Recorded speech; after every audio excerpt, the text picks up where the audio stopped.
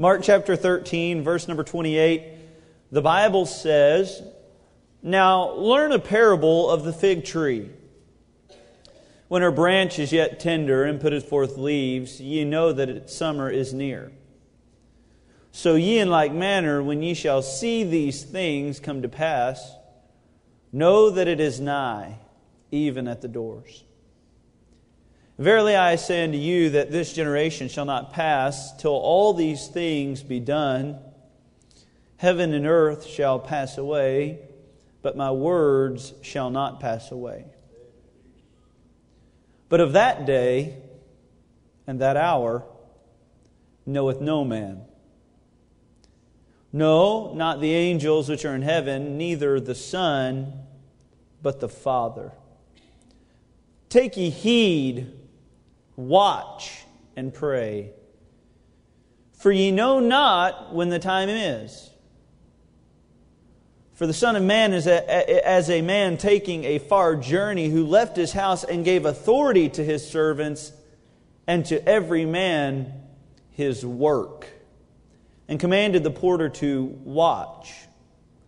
Watch ye therefore, for ye know not when the master of the house cometh, at even, or at midnight, or at the cock crowing, or in the morning, lest coming suddenly he find you sleeping.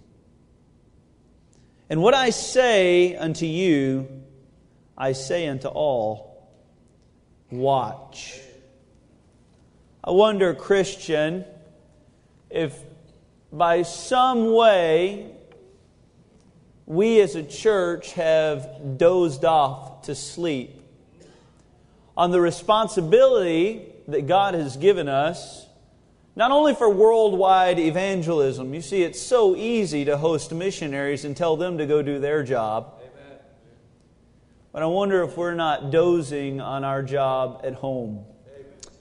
Heavenly Father, thank You for this opportunity I have to stand to preach to these wonderful people. I pray, Lord, that You would give me liberty. I pray that You would give me the Holy Spirit, that I might be able to speak to these people so that it might be clear and understandable. Ultimately, Lord, though, I pray that You'd use Your Holy Spirit to speak to them. Lord, I pray all this in the precious and powerful name of Jesus. Amen. You see, this is a pretty hard passage for the disciples of our Lord to understand. Early in the chapter of Mark chapter number 13, we find Jesus walking with a group of people, and one of His disciples was so excited about maybe the state of the culture.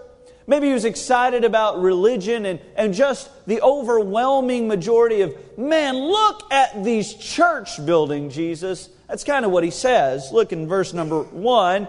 He says, "Master, see what manner of stones and what buildings are here. Man, this must impress you, Jesus."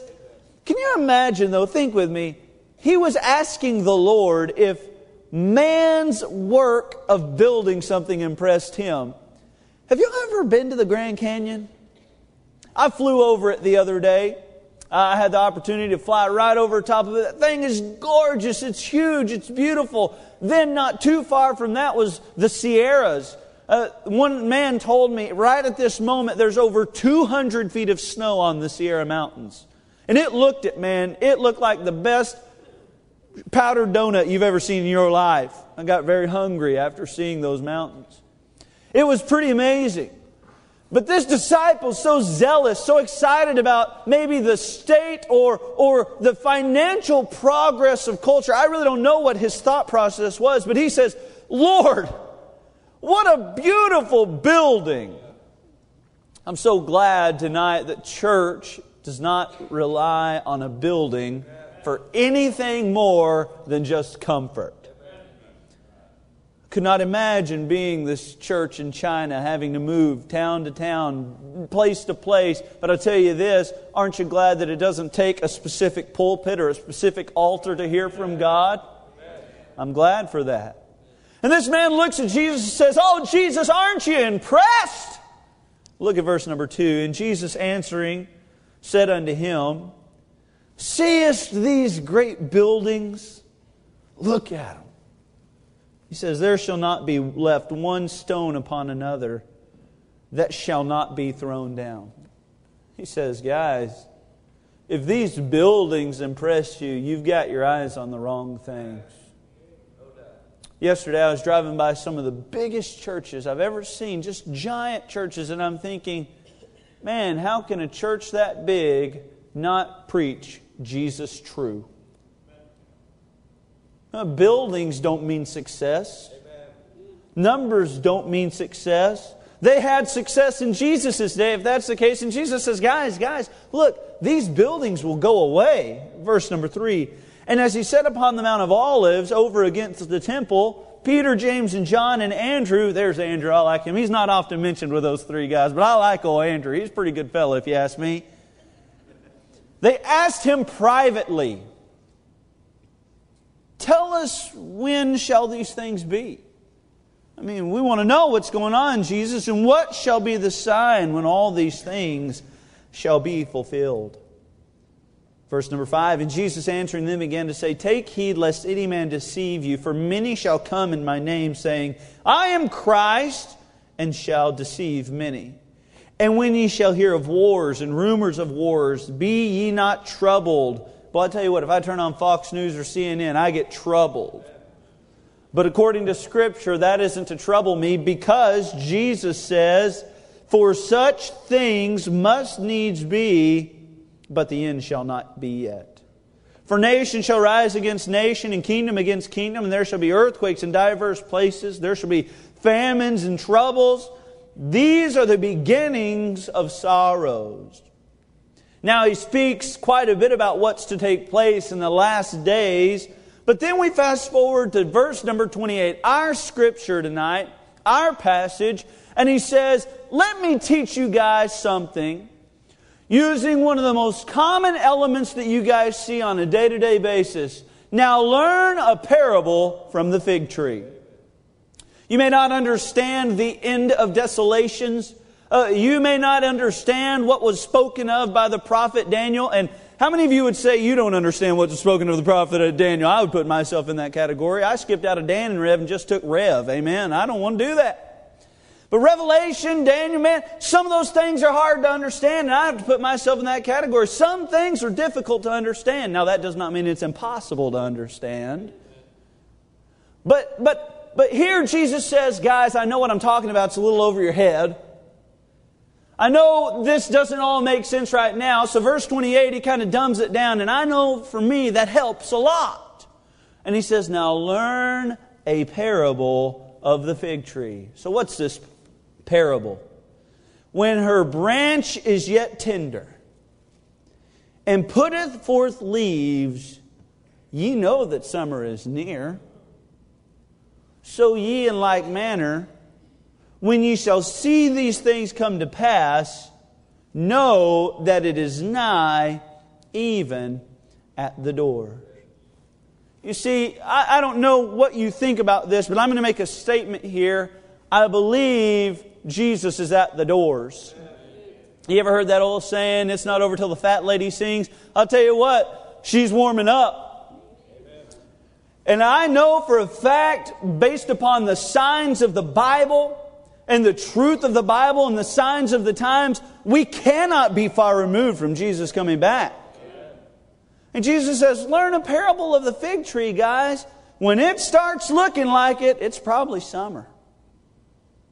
And based upon this lesson, he says 3 commands for serving God in the last times. Oh, I have to assume, based upon all the things we just read, well, the last times are getting close. Amen. And he gives us 3 commands. I want to share them with you quickly. Number 1, you ready? Number 1, simple stuff, wake. Verse number 35, the Bible says, watch ye therefore, for ye know not when the master of the house cometh, at even, or at midnight, or at the cock crowing, or in the morning. Verse number 36, don't miss this. Lest coming suddenly, he find you sleeping. Now what I find unique is that in verse 35, there are 4 times mentioned. You see, he mentions even, or as you would probably correctly interpret that, evening. He mentions midnight. He mentions the cock crowing, and he mentions the morning. Now, I did a little study on all four of these times, and that is the first watch of the night, the second watch of the night, the third watch of the night, and the fourth watch of the night. Even would be the close of the day, around 6 p.m. or so. And the first watch would generally be about 6 to 9. Second watch would be somewhere between 9 to 12, midnight. Third watch, as the cock crowing, would be about midnight to 3 a.m. And 3 a.m. to 6 a.m. would be the morning.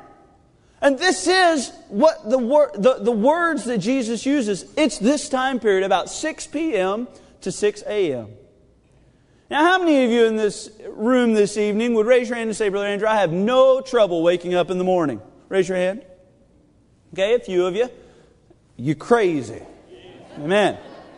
How many of you, like me, are right with the Lord and say, I am so thankful for God's glorious gift of His Son, salvation, and sleep. Amen. Would you, amen? Anybody with me? Okay, good. You see, I am not a person who can wake up early, but I'll tell you what I can do. I can stay up a long time.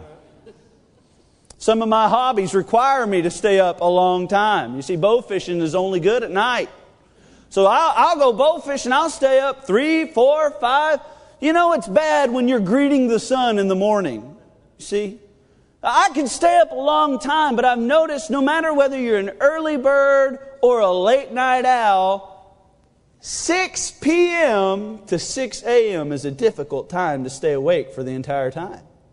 God's put something in us. I remember when I was just 13 years old, agreeing to work at a cutting horse farm over the summer. And over the summer, we would work the horses at night, about midnight or 8 p.m. to about 4 a.m. Boy, coming back home, driving, getting a big old chocolate milk, just comforting yourself. Dad got a little weavy sometimes going home. You see, that's a hard time. And Jesus says, in the last times, you don't know when He's going to come. And I believe what He's teaching is, it's going to be hard to stay awake. It's going to be hard to keep yourself pumped up and doing what you ought to be doing. But you need to wake up, unless the sun would come back and find you sleeping. I remember Peter was given an opportunity, Peter and James and John, to go with our Lord a little further than the rest of the disciples in the Garden of Gethsemane. And there He looked at them and says, watch and pray with me. And the Lord, the Bible tells us, He went a little further and He began to pray. And we know He prayed a very fervent prayer. You all know the story. But what did Peter, James, and John do? Do y'all remember that? Do y'all remember? Yeah, they fell asleep. Jesus comes back. Obviously, the toils and tolls of the ministry had tired them out. You really can't blame the guys, frankly.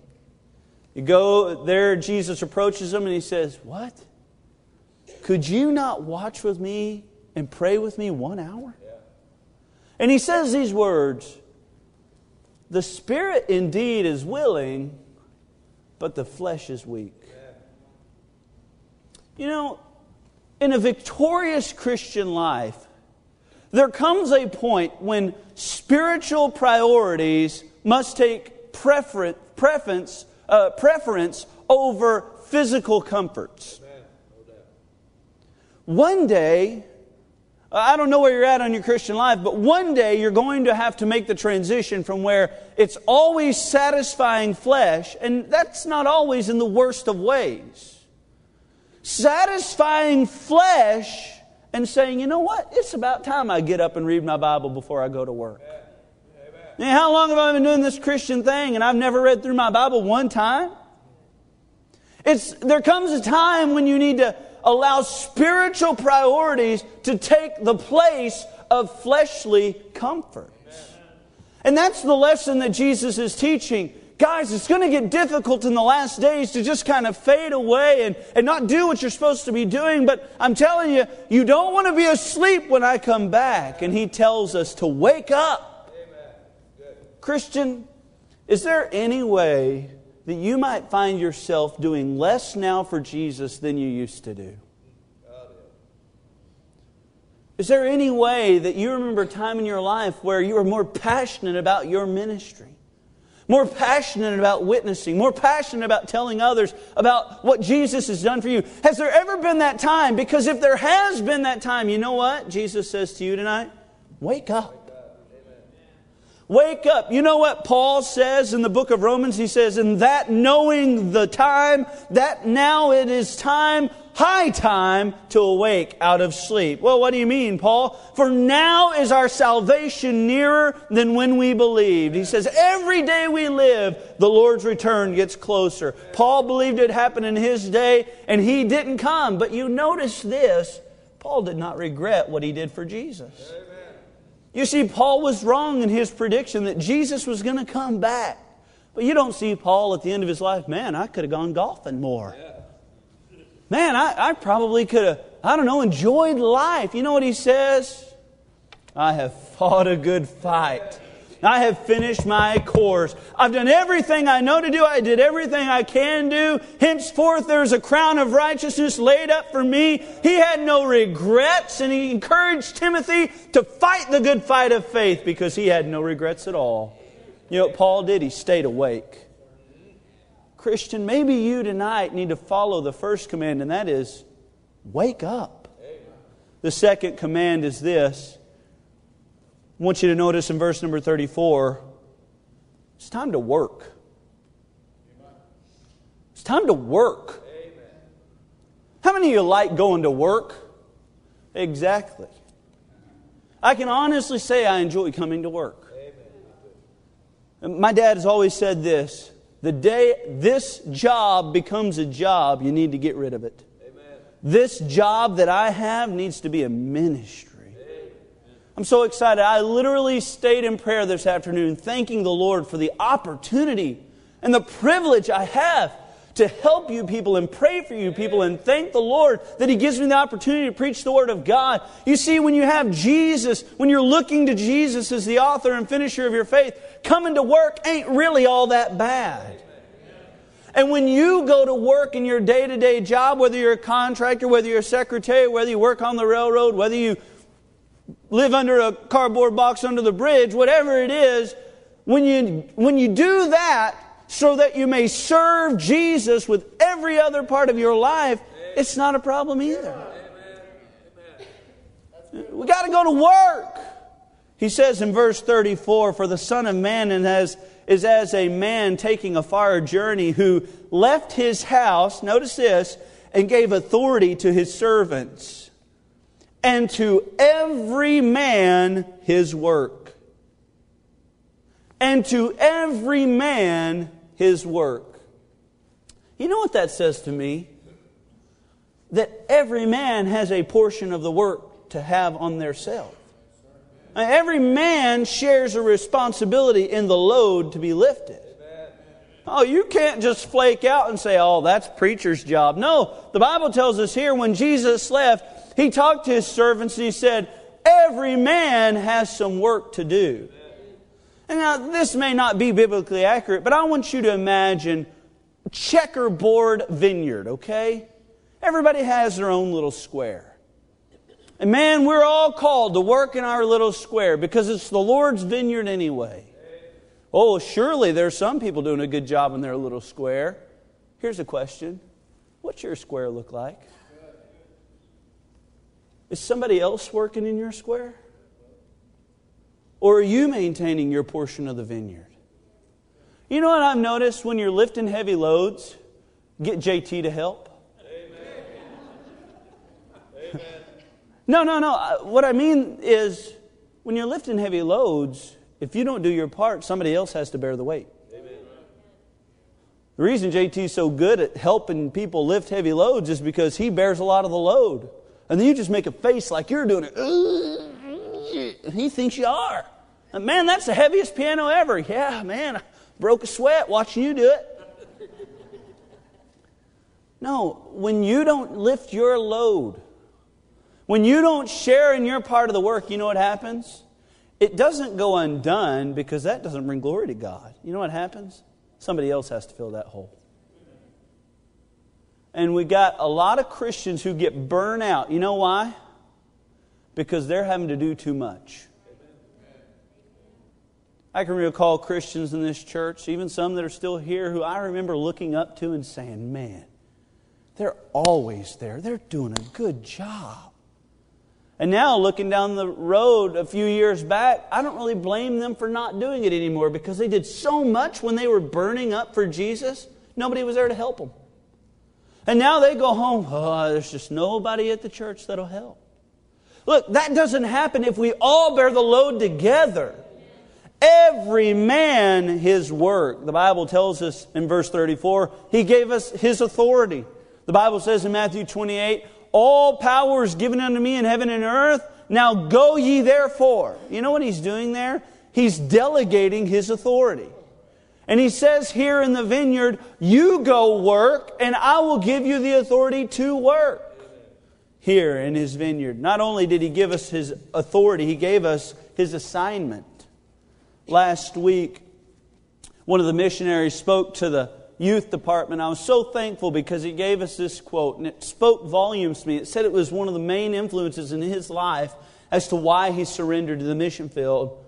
But David Livingstone said, if a commandment by an earthly king is considered an honor, how could a commandment given from a heavenly king be considered a sacrifice? You see, not only did He give us His authority, He gave us an assignment. And it's not something burdensome on His children to perform the assignment given. It is our honor to serve God where we are. Oh, we ought to be thankful for... I always say it like this. I'm thankful I'm on this side of the door. I'm thankful I don't have to be the one depending on you to knock on my door on Saturday. If someone's depending on you to knock on their door, is it getting knocked on? We've all got to share in the work. First of all, He says we need to wake up. The second command given is we need to work. Thirdly, we need to watch. Verse number 33, I want you to see this. Take ye heed, watch, and pray. Amen. Verse number 34, and commanded the porter to watch. Verse number 35, watch ye therefore. Verse number 37, and what I say unto you, I say unto all, watch. Do you think he might be trying to emphasize one particular teaching in this passage? In just a few short verses, he uses the term watch over and over and over again. What are we to be watching for? Well, one day, the master of the vineyard will come back. And we ought to be watching. We ought to be looking. Here's a question. Do you believe Jesus is coming back? Because when I study the disciples immediately after the resurrection, or immediately after the crucifixion, okay, everybody with me? When I study them, you know what I see? It only took 3 days for them to lose hope. Jesus told them He was going to raise again. He guaranteed it. And yet here we find the disciples, even after some come back, I've seen the Lord. No, you haven't. Thomas said it this way, I will have to thrust my hand into His side before I'll believe. 3 days it took the disciples to lose all hope that Christ's guarantee would come to pass. I wonder if the church has not grown so complacent because we've lost hope. I mean, it only took 3 days for the disciples that walked with Him every day. Now, moving on down the road 2,000 years, you think some of our complacency is to blame for our hopelessness? The fact that we truly don't believe that Christ is coming again? Because if we believed it, and I'm not talking about the type of belief that just says, well, it's in the Bible, so I got to believe it. I'm talking about a Christian that says, I believe it when He said He's coming back.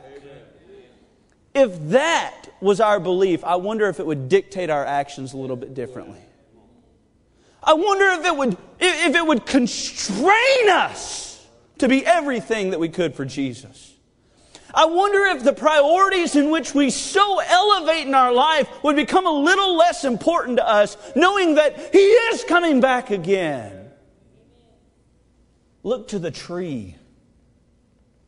It's in full bloom. Look to the tree. Man, the signs of the time are everywhere. You know what we need to do, Christians? We need to be watching for our Savior. How should we watch for Him? Number one, we should be expecting Him. We should be expecting Him. Man, I hear Christians talk about all the time, well, I don't know if I'm going to vote for Him next time. I don't think there's going to be a vote. Next time we have an election, I think we're going to be sitting where there are no votes taken. Where the democratic process is not really the right one to have. Look, if we believed it, I wonder if we would plan things out so much. We got our 5-year plan, our 10-year plan, our 20-year plan, and our retirement plan. That's all good. I think it's wise to do. But never let those plans supersede the fact that Jesus can return at any moment. And we ought to be waking up every morning, Jesus, come back. Redeem your church. Redeem your children. We ought to be watching, expecting Him to return. Secondly, I think we should be a little excited about it. Man, we should be excited that He's coming back. I'm so glad. I'm going to be so happy the day my Lord proves Himself right. Because there's a whole lot of people in this world that think He's wrong. Oh, He died a long time ago. There's no proof of the resurrection. Oh, He'd probably already come back. Oh, this is my favorite. If God is so good, how could He allow this to happen? Because He loves us. And His mercy and His grace is so long-suffering. Did you know it was never God's will for us to mess up in the first place? If God is so good, how could He allow this to happen? If God wasn't merciful and compassionate, He'd have just struck Adam and Eve dead right there, and you wouldn't be in a glimmer in your great-grandmother's eye. Look, what I'm saying is, I'm so excited for the day when Jesus comes again, and the only problem with it is, I'm going to have to wait 7 years to say, I told you so. You get it? Because they're going to be walking around, well, where'd Brother Andrew go? And I'm going to be in heaven. But they can't hear you, Brother Andrew. It makes me feel better, Jesus. Just let me do it. I'm messing around a little bit, but do you understand what I'm saying? Are you excited about the day when, as the hymn writer put it, our faith will become sight? And everything that I've been taught since I was just a little child, and everything that I've believed as a grown man, not my father's faith, but my own faith, when I'm so excited for the day when King Jesus will come back and take His church and His children away, I'm so glad for that day because it'll mean He was right. And I'm excited for it. Well, we ought to be expecting Him. We ought to be excited for it. But there ought to be a level of exertion while we're here. What I mean by that is, there's a group of people who were looking and watching for Jesus, and they got chewed out in the Bible. You may not know what I mean, but the Bible tells us in Acts chapter 1 that there's a group of people that watched Jesus ascend up into heaven. And some angels come from heaven, and they say these words, "Ye men of Galilee, why stand ye gazing up into heaven?" Oh, well, we're watching. No. The angels use a very specific word. You're gazing. This is the picture that the Bible paints watching as. Work and watch. Work and watch. But here's what most Christians do. Oh, Jesus, I sure can't wait for you to come back. Oh, Lord, I don't want another election. Oh, Lord, I don't want to watch CNN anymore. Oh, Lord, You know what we're doing? We're gazing. Gazers don't go. Watchers get to work. I wonder if this is the way that you're living your Christian life. Work. Watch. Work. Watch. the Bible tells us to work out our own salvation with fear and trembling. Work and watch. Work and watch. Or are you over here? Oh, Jesus, come on back. Oh, you know what happens with gazers? They get nothing done. Are you gazing or are you watching? Because there's a big difference. One year, as I mentioned earlier, I worked at a cutting horse farm. My boss called me up one day. It was time to haul hay. And if you ever had the privilege to haul hay, you know this. The Lord is good and His mercy endureth forever and ever unto all generations. Okay? It's the most miserable time of any human being's life. For some reason, you haul hay in the hottest part of the year. Maybe that's why Jesus said, look to the tree, you know summer's coming. Look to the fields when the hay bales are out there, you know summer's coming. I'm not entirely sure. But it seems as if we would work the horses at night for their safety and protection and send the little redheaded kid out in 125 degrees on the back of a John Deere tractor to haul hay. Makes sense. I remember getting a call from my employer. He said, hey, Andrew, you have any friends that might be able to come help you haul hay? I said, well, I've got friends, but I consider myself a friend, so I would not volunteer them for this work at all. No, I looked and I said, yeah, I have a couple guys that I think I could call. They make a little extra money on the side. And so I called Eric and I called Jeremy. Now, I know you're not supposed to use names when you're preaching, but that's all right. Most of you don't know them, and the few of you that do, it'll only increase the story's understanding. Amen, Brother John? I called Eric and I called Jeremy. They were two of my good friends. Eric and Jeremy were brothers. Jeremy the older. Eric was my age, a couple years younger. So we go through the orientation process and you know, we get on the back of the tractor. I think we hauled about 14,000 bales of hay. I'm not entirely sure, but basically it was 2 weeks of constant hauling hay. And it seems like they would make a better process than loading the hay on a trailer, driving the hay to the hay barn, unloading the hay off the trailer, then driving back to the field to repeat the process. And I know my dad's sitting here thinking, yeah, well, we used to have to put it in a loft. I pity you, brother. I feel you. That's terrible. Well, I call Eric. Yeah, we'll do it. I'll call Jeremy. Yeah, let's go make some money. All right. I'll never forget the first day. About 2 hours into it, they realized what terrible mistake they had made. But throughout the day, you see, my boss, he trusted me to get work done. And he just left us in a field to do our thing. My boss owned a golf cart. About every hour or so, he'd drive down on the golf cart just to check us out. Make sure we were working, make sure we were doing what we're supposed to do, and to bring us, thank the Lord, water. Should have been sweet tea for the amount of work we were doing, but water was okay. Anyway, he comes down about every hour. What I noticed, though, Eric was working side by side with me. He was doing everything he could do.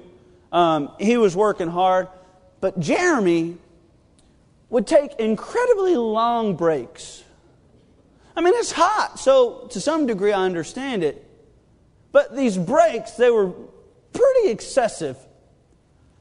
And Eric would take breaks too. I mean, we all had to. The difference was Jeremy would only take his breaks when the boss wasn't there. And Eric was working harder than Jeremy, but Eric would take a break when he felt tired. And a lot of the times it just so happened that break came when our boss was there. I'll never forget one particular break that Eric was taking while our boss was there. Eric was a really athletic guy. And on top of this cotton hauling trailer, it's probably 4.5 foot off the ground. Eric's over there, I'm so tired. And then Eric had forgotten something on the trailer, so Eric just kind of one-hops it on top of the trailer, like, there's my phone. And he just one-hops it onto the trailer and clears it, no problem, hops right up there, gets whatever he forgot, hops off the trailer, and, oh man, I'm so tired. To me, none of this stuck out other than the fact that Jeremy wasn't really helping that much. But Jeremy was always working when the boss was around. Then that night, I got a call from my boss after we had gotten done hauling hay. And he said, hey, Andrew, you know the tall one? Yeah, Jeremy. He said, I want you to bring him back. But the short one, Eric, I want you to leave him at the house tomorrow. Now, I got to fire my best friend. That's terrible. You know what Jeremy had done? He'd figured out the process. Right? It was not his ability to work, it was his ability to con.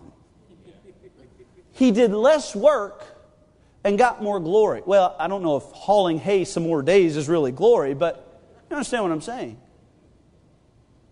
And I think a lot of Christians have put themselves in this place that, well, I'll start working right when I know Jesus is about to come back. The Bible says there's only one thing in the world that the Son of God does not know.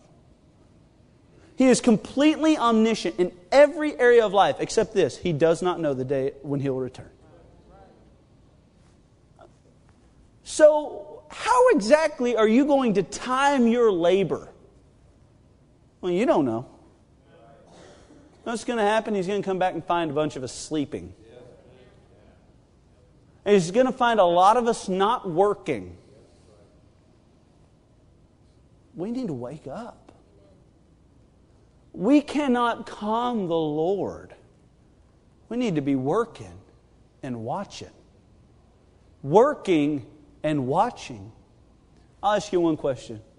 Christian, do you believe Jesus is coming back any day? Amen. If you do, it ought to affect your work. Amen. You